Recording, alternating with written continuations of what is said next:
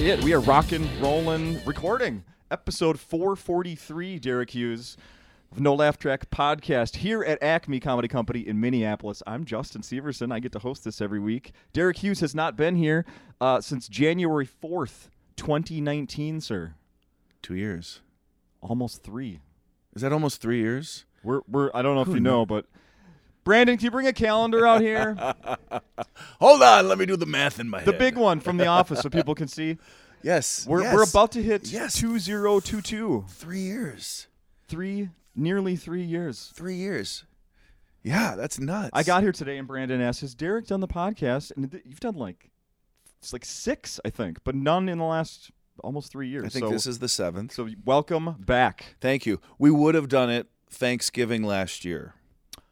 Yeah, that's right. But there was governor came in and shut us down in the 11th hour, you know. That's right. You often get a week around Thanksgiving here at Acme in the past. Traditionally, I did that because I lived out of town. Yeah. For 20 years, I lived in L.A., and so I would always pitch to Lewis, you know, give me a holiday week, and then I could come home with family and spend time with family and also have an excuse to leave family at home and come to the club, you know, which is sometimes a blessing during the holidays. Sure, a working home vacation. Yeah. I remember, and you know why I always remember that is because my birthday is right around Thanksgiving, and I remember one year my plan was to come see Derek Hughes on my birthday at Acme. You would have come on your birthday to see me? Yes, and got in such a huge fight with my ex-wife that night that we didn't do shit, and I remember saying the words, "You ruined my birthday!"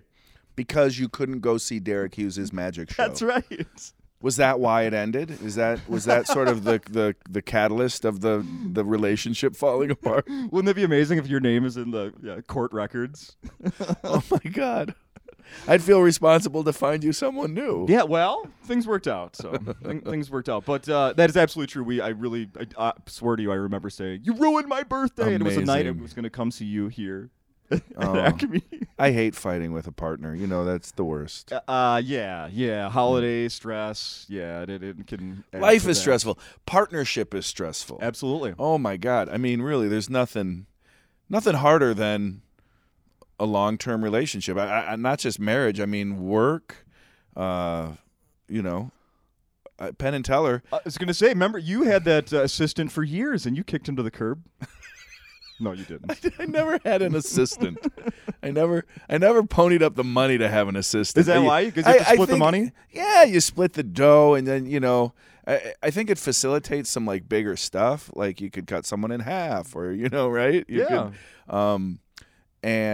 but I never thought in sort of big show terms like that. I had mentors just talking about, you know, keeping it practical. Like, if I can get it into a carry-on. Yeah, right? There you go. You know, so for years, my whole sort of philosophy on developing material was, will it fit in my carry-on? Are you making a joke because Teller's so small and he could fit in a carry-on? No, he could fit in a carry-on. No, but going back real quick, it's just they have one of the most successful partnerships, you know, ever. Oh, yeah. And they love each other and respect each other. I don't think they spend social time together anymore. Sure. You know, they have a relationship, and it's a working relationship. And, you know, I think that's knowing your role with another human being is pretty important. Yeah, it's probably better when they read the gossip about each other online than living it with the other one, you know? Like, yeah. That's your life. This is mine. Sure. Get together, do the shows. Yeah, I think Penn's a little more scandalous than Teller. Yeah, absolutely. Yeah. Absolutely. So I listened back to the last time we did this, of course, because I always So do did that. I. And episode 322, and at the end of it, you mentioned that you were about to be sent a bunch of trading cards from the Upper Deck Company. Oh, damn it. I was going to bring one. Yeah. You don't need to. Yeah. There it is. So back the amazing Mertz. Back in the January of 2019, you were talking about they was going to be sent to you. This is based, the amazing Mertz, based on a character you did on Agents of S.H.I.E.L.D., Marvel's Agents of S.H.I.E.L.D. That's right. And how many of these did you sign? Do you know? I think I signed 1,000. 1,000. I think I signed 1,000. Yeah. and then I had to buy one. What? I found it on eBay. Really? Yeah, because I had to send them all back. Like it was very strict protocol with these, So like on the things. back, it's like, this was, witnessed by a certified blah, blah, blah. How are they certifying that you actually signed this? How is this certified that you actually There signed was this card? weird paperwork and stuff. Yeah. But they did send it to me. No human being was with me. I did. It was sort of like I had to sign a couple of things. So if it wasn't me, Sure. I don't know, I'd be taken to court. How much were you practicing your signature to make it look exactly how you wanted? Be honest. It was You didn't brutal, just start scribbling, because this is a good signature. Dude. Thank you. You Thank didn't. you. But that work happened years ago, Justin. That signature was school? a labor of love. You're Front of damn your right. notebooks in You're high school? Damn right. You're damn right. And then you run it through, handwriting analysis, and you find out that the choices you've made, determine that you are a serial killer. Psychopath. Yeah, and yeah. That's right. Oh, so you do a little loop on the Y, the G, Hughes? Psychopath. Yep, Yeah, exactly. Yeah. Absolutely. Isn't that cool though? What a weird. So I've totally. Gig. So here's the thing. I forgot that you told me about that, and then I've been going in preparation for podcast recently. I've just been searching my guest names on eBay, just like wonder what's gonna pop up. Maybe funny. Maybe it'll be because I found like old, 8x10s. Like I bought this weird one from Jeff Cesario's career fantastic. from in the early '90s that I'm waiting for him to come back and show to him. I bought the Jackie Cation comic book on eBay by searching stuff. Yeah. Just anyway, so you just find random stuff, concert, performance posters from performances, and then I'd search your name and saw this, and I was like, oh, that's right, and I never got one. So thankfully it just arrived 2 days ago. I love that you have it. It's so cool. $500, by the way, in case no. Yeah, nice. Nice. And it's as you eBay guests' names, the bigger the guest, the more mundane the things you'll find, right? Like chewing gum, Yeah. Like Louis CK's Yes, absolutely. Discarded trash. So congratulations on this. Now that Thank it's you. a physical thing, it's so awesome. Do your sons have any interest? Like, did they realize how cool this is? Absolutely not. None. No. Not because they're not into. They love the Marvel universe, but do they get that you're now connected? You've been I connected? don't even know if I've watched the episode with them. What? I know. I need to. I get my ass kicked. Yes, you do. I get my ass kicked hard. Yeah. It was fun. It It was good. If you told me that show was still on right now, I'd go, okay. Is it? I have no It idea. might be. I have no idea. I don't think it is. Craig, the producer who created that character and one of the head writers of the show, I had the pleasure of performing a number of times for his birthday party in Hollywood after we worked together on the show. Oh, nice. And I think he did work on the Percy Jackson movies as a writer. Sure. And I think I follow him on Instagram, and the show's not still going. Yeah. So we're here Christmas week, of course, at Acme. Yeah. You had a show last night. We did. As good as ever? 2-show week. It was a great show. This room's always so much fun. I had a very, very busy December, my friend, and so I was curious. What have you been doing? Yeah. I had just a very sort of eclectic mix of corporate holiday events.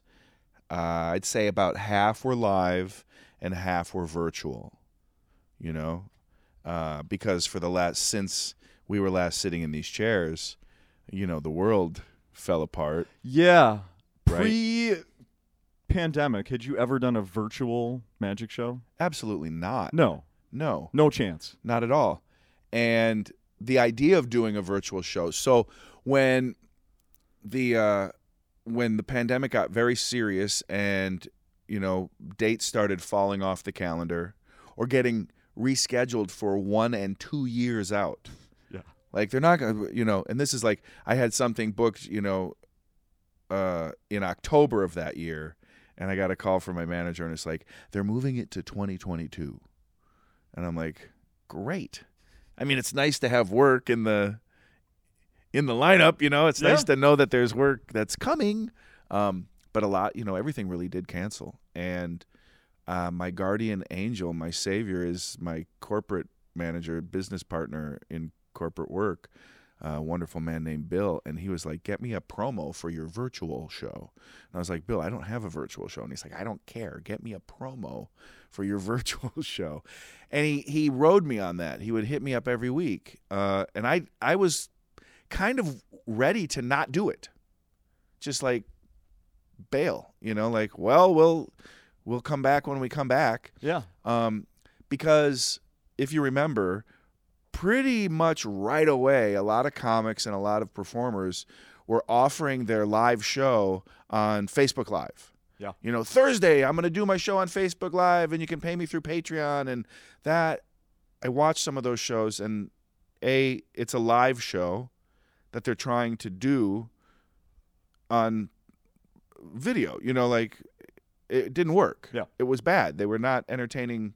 They weren't really great shows. It was what would be great live, totally reduced. One to, camera. Ugh. Yeah. Right? Ugh.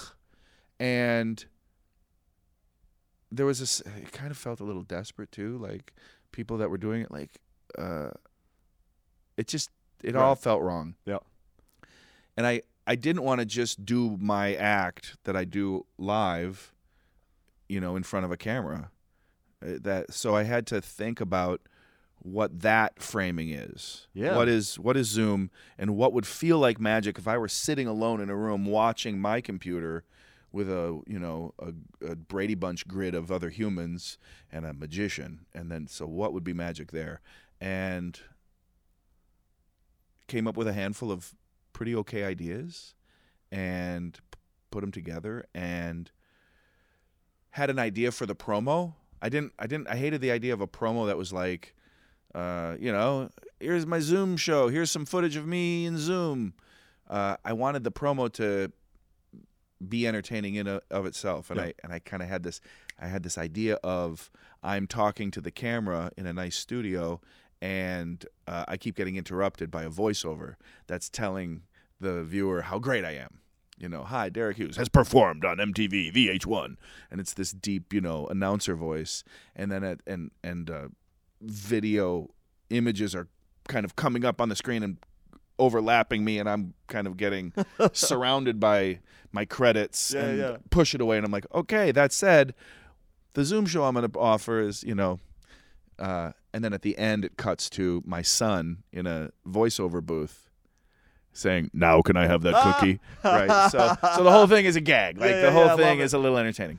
And once I had that idea, I was like, okay, I can make this promo, and then started working in Zoom, and wanted to also kind of take the piss out of the whole forum. Like in my Zoom presentation throughout the show, my doorbell keeps ringing, and I'm like, oh, hold on.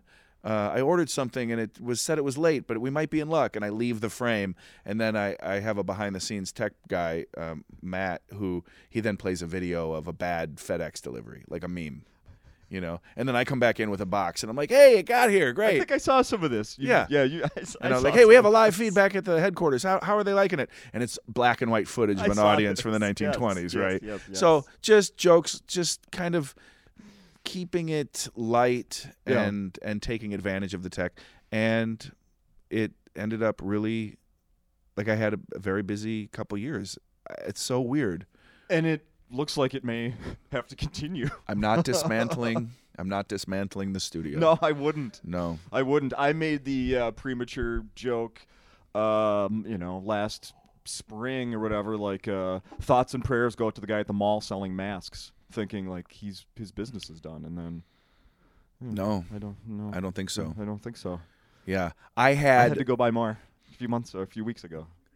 When it was sort of, the world was kind of opening up, and we knew that live dates were starting to book through the holiday. Bill had reached out and was like, hey, would you be able to do your virtual show, from the road? Like, if I booked you on a live thing, and then in the afternoon I booked you on a virtual, could you do it, basically from a hotel room? Yeah. And I'm a big yes and kind of guy, Okay. And I want to work. And I said, yeah. And so 2 weeks ago, I had 2 days back to back where in the afternoon I was doing a virtual from a hotel room, and then a live that night at the venue, and then traveling to a new hotel for a virtual, and then a live at night, and I will never do it again. Okay. I have never been so stressed, and I was only able to do one virtual. I was in San Francisco, Cavallo Point, beautiful venue. This like old army fort at the foot of the Golden Gate Bridge is now this, swanky venue. Okay. Hotel, restaurants. And I got in a day early, and I set up all my cameras and lights. I brought all this freaking equipment, man. Did not fit in the carry-on. Going back to my core philosophy, this was a lot of shit. Oh, my God. I needed a roadie. And did the virtual that afternoon, and like I hadn't accounted for like light at that time of day. So middle of the show, I'm getting a weird shadow on my head and I'm like, I had to get up and close the blinds. Oh, jeez. They were very happy. It went great because they didn't know the offering I'm super comfortable with. Oh, like, sure. I'm more comfortable in my studio because I've done it hundreds of times, and I'm there, and I have my resources, and I know the most stressful was Ethernet. Like, what's your connectivity, hotel? Because right? God, could you imagine it cuts out like and then No, and it's happened. The trick is done. It's happened. Like, Knock on wood, it has not happened to me. But I have had friends who they have absolutely lost, the show. Like everything shut down, and then no one can log back in. And good night. And they're just standing there, and the rabbit's like twitching its nose. Yeah, waiting. Where'd that rabbit come from? And then that night, I had to go from San Francisco to Sioux Falls, South Dakota, and it was the blizzard. Oh. So I'm at my connecting flight, and I'm looking at the like swirling blue blob on the Weather Channel. Yeah. And dead center is Sioux Falls. Nice. I'm like, oh my God. And I was on the last flight. All flights after my flight were canceled. Sure. So I made it to the live show, but I didn't make it in time for the virtual. And I knew that was going to happen. So the night before, while I was literally getting ready to go on stage for the live show in San Francisco, I was texting Bill and another great performer, Colin Cloud, he's in Vegas right now doing a live show at the Mirage, but also a ton of virtuals. And Colin was available at the time, and he filled in. Oh, wow. Awesome. And the client signed off on it. I says, I hate to do this. Either we cancel, reschedule, or you get this other awesome performer. Yeah. And don't tell anyone, but I was fucking relieved. I didn't want to set up in a room and do it again. Like I think you should have set up on the plane. Go. Hey, everybody. Yeah. I'm using Go internet here. I'm getting a glare. Excuse me. Wake up. Close your window. I'm getting a glare. No refreshments now. Yeah. This is part of the show. This is part of the show. So I brought this thing with me that I want to. Do you happen to have this? I brought another little thing here. 250 parlor tricks or magic made easy. Oh no. Now, I'm going to hand this to you, but you have to be careful because I have some pieces of paper in here, some things I'm going to read to you. So just take a quick glance at that. There are some pieces of paper in there that could fall out, but take a look at that. Look at this. Yeah, I looked it up on eBay. There's no dates in there. It seems to be about 100 years old, give or take. Sure. I'm going to are you a collector of stuff like that at all? I collect magic ephemera. Mostly I am into posters. Oh, I think you've told me that before. Yes, posters. A catalog like this is interesting and nostalgic to look at.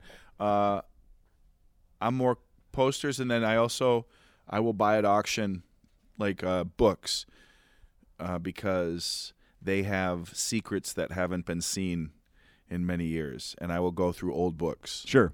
To try to find new material for my my brain. Okay. So before I get to that just brings up another thing I want to talk about. In that David Copperfield has a new book about his museum, right? Yeah. And you've talked on this podcast. You've been to his museum. Yeah. You've seen the stuff, and it just keeps growing and getting more. Like it's more. How does it like? It's like you were telling me there's stuff, but it wasn't really visible, and it's now getting set up more and more as a museum. It is correct? now like a beautiful experience. You move into a new room, and he has music and lighting cues. I mean, it's a show. Yeah. It's a walking show. It's absolutely incredible. And let me tell you, I'm blown away by this. But Copperfield sent me a signed copy of that book. What? I know. And I was like, why am I getting a signed copy of this book to Derek? You know, like, I was just so humbled and overwhelmed and blown away because, come on, man, when I'm 12, this guy's making the Statue of Liberty disappear, and I'm like, I want to be that guy. It's almost like you're looking over my shoulder right now, but you're not. You're using your magic powers to know that I'm just about to say something about that Statue of Liberty thing, David Copperfield. So I found this interview that he did recently. I think it's tied into this book. Yeah. The about his museum, and this says they're talking to David Copperfield. It says, you famously made the Statue of Liberty disappear in 1983. In recent years, a number of people have attempted to explain how you did it, including by having the spectators all stand on a giant lazy Susan so it turns slowly. What do you say to that? Do you know what he says to this? Do you have any idea? No. What he says? Well, it's amazing. There are so many versions of how I do my things out there, and people are surprised when they go on the internet. Well, somebody's revealing your secrets. He says, guess what? You know who made that? I made those misdirected method videos. People actually believe that those methods were real when actually they are kind of a fantasy thing to throw people off. Is he really making fake videos to throw people off? Of course he is. That's insane. Of course he is. Did you know that? I did not. Amazing. I love it. Isn't that amazing? Yeah. Yeah. Okay, well then do you know this about Mr. David Copperfield? So then this interview goes on to him to talk about like the how he got into initially when he apparently bought some of this stuff, he wasn't even really into the history of magic, and since then he's obviously loves it and is keep adding to the stories. And so someone said, are all the secrets to your illusions also somewhere in the museum? Do you know where he's like all the secrets to his tricks are? Do you have any idea? And No. I don't even know if this is true. This is David Copperfield. My stuff is actually in a very special place. We put all of my secrets etched into nickel discs, which will last forever. Nickel will last for billions of years. It's all miniaturized, and you need a microscope to see it. And we blasted it off in space, and it actually crash-landed on the moon with a lander last year. What? So many of my secrets are literally on the moon. That package of knowledge might be found someday. It's pretty amazing to walk out of your house and think, my stuff that I touched and worked on my whole life, I preserved in a non-degradable form on our moon, which is pretty incredible. Is that real? Well, he's a billionaire, so maybe. It seems like billionaires are going into space. What the fuck? That's unreal, man. But I can see him. This guy, really, it's his life. Like, his life is his life. He doesn't do anything else but think about his show and his magic and his legacy. I was going to say, you better be saying legacy, because, holy cow. No, he's a master of painting and creating the myth, a legend. That's wild. Shot into space. Sure. What? Crazy. What other secrets? Crazy. And and it's basically the equivalent of that, old 100-year-old pamphlet you have in front of you. Absolutely. Yeah. I mean, yeah, it's his pamphlet, but then etched in nickel and Get out your. Well, you have to also have magic glasses to read them. Sure. It makes magic secrets way more important. Yeah, right? Wow. Way to raise the bar. So this is something I want to bring to your attention out of this book. So this, of the 250 parlor tricks are magic made easy, right?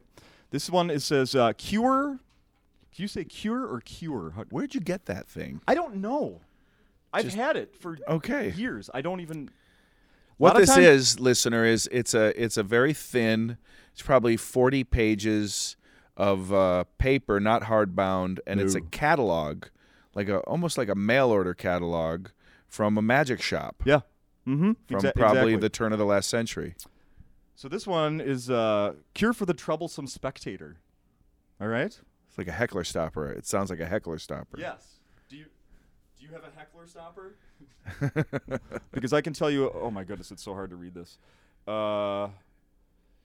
Basically, this says that I read this earlier. You basically, if someone's giving you a hard time in the audience, it says it's normally a young boy, and that you need to then call them out and say, "Can you do a better job with magic?" And then you hand them over this magic whistle to see if they can make magic come out. You tell them to take a big breath of air and blow out of it. And when they blow out of it, it covers their face in powder.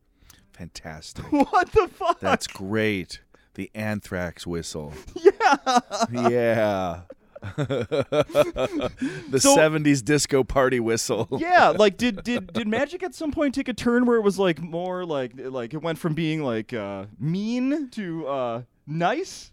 No, but it is funny, that idea of like how to deal with people interrupting your intended plan, right? Like I have a friend he's a wonderful performer, but he does not deal well with someone who's kind of going off the script, right? He's not great with hecklers, and he gets mean pretty quick.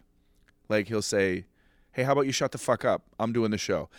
That changes the mood of the room. Yeah. And that's his path. I had a mentor, a guy in Chicago named Eugene Berger, and he brought up early on for me the idea that hecklers, they don't want to ruin the show. They think they're helping the show. Yeah. This was really great for me to hear. He's like, they think they're a part of it. So you got to approach them with that mindset. And also, the second thing he said was also have such a tight, strong show that there's not room for people to, right, throw a wrench into it. Uh-huh. And those were two great things. And now if someone calls something out, I try to see where they're coming from in a way. And maybe that's where the real show is that night, because that can be fun. Yeah, it's got to be different when they're on Zoom. Keep those mics down, right? Oh, my God. Right? Keep those mics down. I'm telling you, it's just abysmal. I had this problem with Zoom. The first handful of shows, Justin, were like, I would be so depressed because the show would end and I turn off my camera and then I'm standing alone in a room. Like, was that even good? And then a couple months in, I turned my camera off, but I stayed in and I was able to listen to them talking. And it was exactly what I needed. They were like, "Carol, were you in on that? Did he?" "No, I have no idea. I'm not going to sleep tonight." "Oh," and and I could hear that they had fun. And that's awesome. Yeah, and I really needed that at the time, and that gave me some wind in my sails to keep moving forward with that. Not that it would have, but thank goodness it didn't go a different way. They were like, "Did we pay for that?" I could have, no doubt. I mean, right? That's the insecurity, right? As a performer, you're afraid, like, you really. Was that his first time? Yeah, right. And when you're getting paid, you do feel this sort of, man, I feel like I gotta be worth it. Sure. Oh yeah. Oh yeah. And there's always a little shadow of a doubt, like, I don't know, because you're just doing tricks and jokes and being you, and why should that be worth anything? Can you do this one? Kill a bird. He's back into the catalog. Kill a bird and restore it to life again. Oh yeah, you saw the Prestige.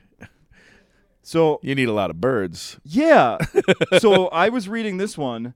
To make it appear the audience that you actually restore life to the bird, you must have two birds that are alike, of course. You just have one secreted under the table, the trick table. You then then in presence of an audience member, kill the other bird. Come on. It literally says it in the directions. Kill the other bird in front of the audience. It was once an accepted method. That's how we did Sawing a Human in Half, too. Like sacrifice a human? You needed twins. Poor pauper twins. Usually orphans. Sure. Vagabonds. Yeah. Yeah. Somebody who never made a missing persons list. Yeah, was forgotten about.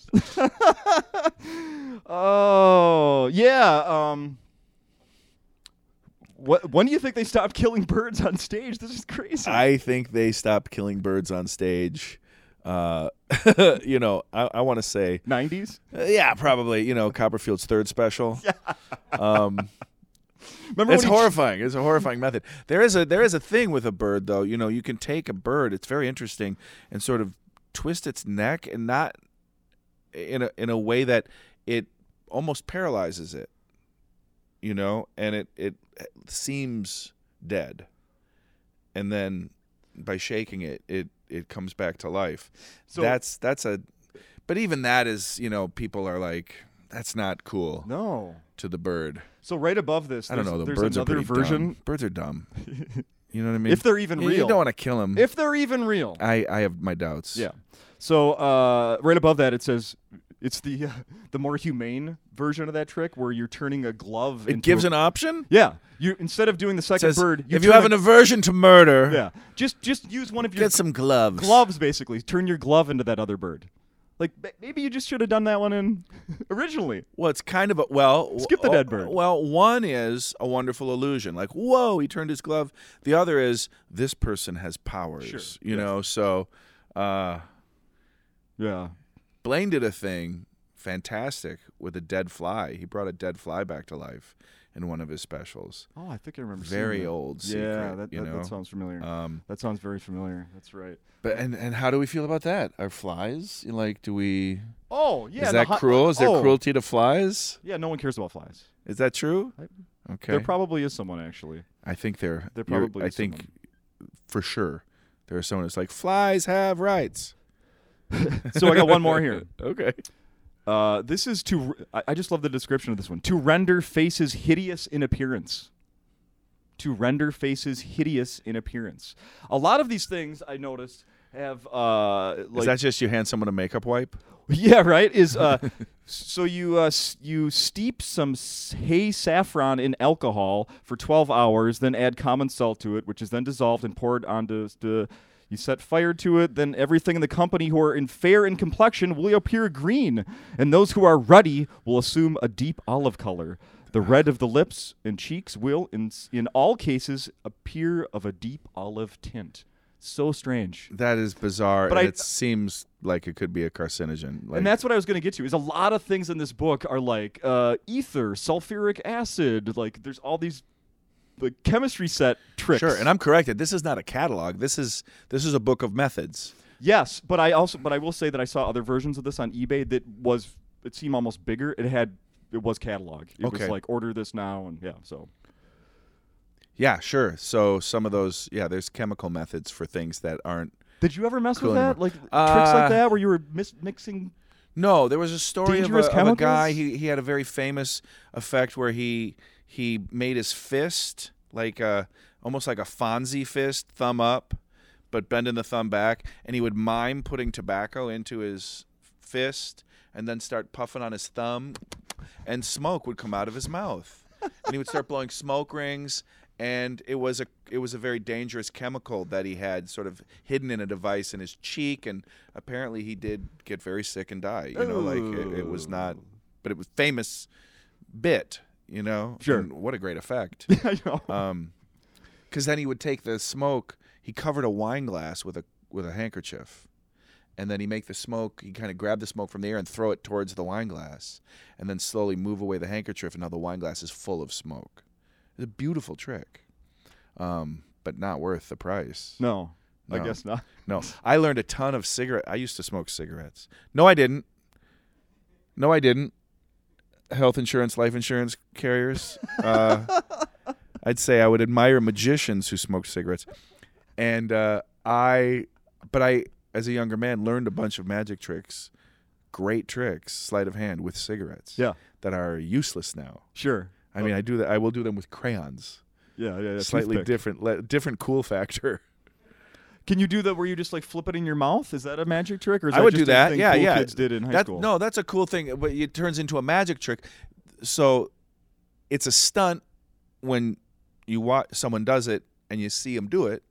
They flip the lit cigarette in their mouth. That's right. But when you add a hand reaching up and covering it, flipping into your mouth, and then acting like you're taking the cigarette away from your mouth, and it disappears, and then it's back in your mouth. Now it's a nice trick. Yeah. Yeah. But yeah, I would do that. I mean, I would have if I had ever smoked. Right. But you never did, so you couldn't. No. I was born, I had heart surgery, man. I would be an idiot to smoke anything, ever. Exactly. Exactly. That's the camera you look directly into and say stuff like that. The last thing I want to ask you about, and I've asked you about this before, but what have you ever, and what is stopping you from just being the guy that hangs out at a bar and just, tricks some people like I bet I can make that paperclip disappear. No, you can't. $10. I bet I can. You sure, know, just, like Harry the Hat, like Harry Anderson, his character on Cheers, like a bar con man. What is stopping you from doing that? Fatherhood. You know, like I have time to go to a bar and hang out. You know, I go to bed at 8 now, man. I will say I do more than bar bets and like using my powers to get free drinks and money. Yeah.